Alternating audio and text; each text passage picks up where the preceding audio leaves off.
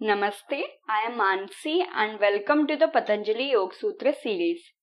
In this episode, we will cover 3rd, 4th and 5th Sutra from the ancient book Patanjali Yoga Sutra. 3rd and 4th Sutra describe two very different scenarios. So you already know what is yoga or what is Chittavritti Nirodha state.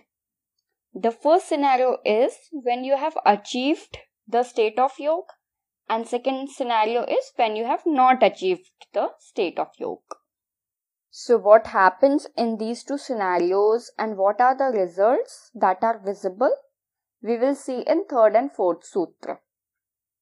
The 3rd Sutra is Tadadrashtu Swarupe Avasthanam.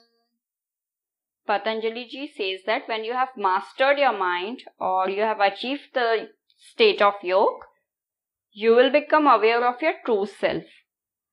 And what is this true self? It is Drishta, which means soul. So you can say you will have self-realization after mastering your mind.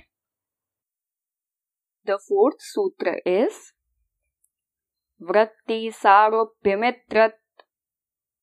Patanjali ji says that at other time when you are not in a state of yoga, whatever the fluctuations of mind will show you, you will identify yourself with it.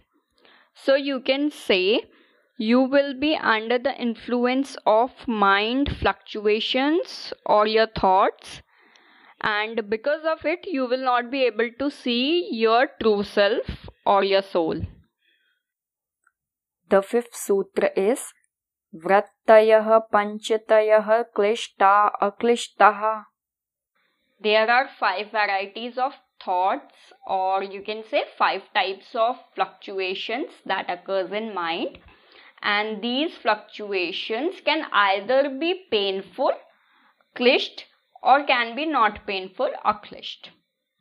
In the next episode, we will see what are these 5 types of fluctuations that occur in mind. Till then, Namaste.